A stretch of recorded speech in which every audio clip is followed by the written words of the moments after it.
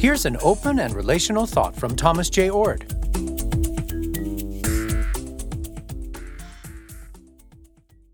I had a great time at Trip Fuller's Theology Beer Camp.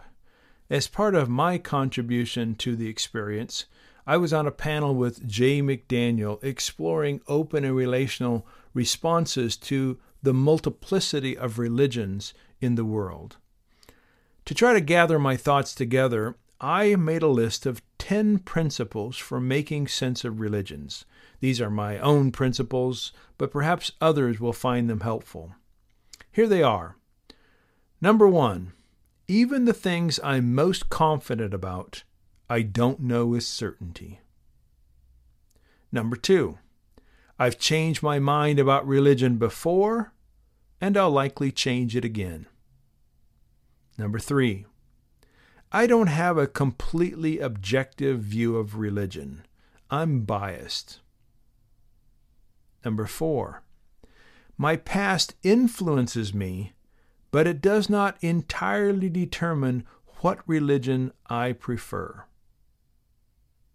Number 5, all religions change, and that includes Christianity. Number 6, the religions of the world are not all climbing the same mountain and seeking the same end. Number 7, I like some forms of Christianity better than other forms, and I like Christianity more than any other religion.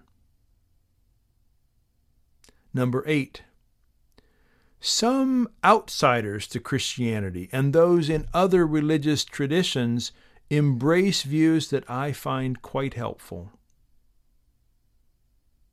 Number 9, I have more in common theologically with some Muslims, Jews, Baha'i, and Mormons than I do with some Southern Baptists.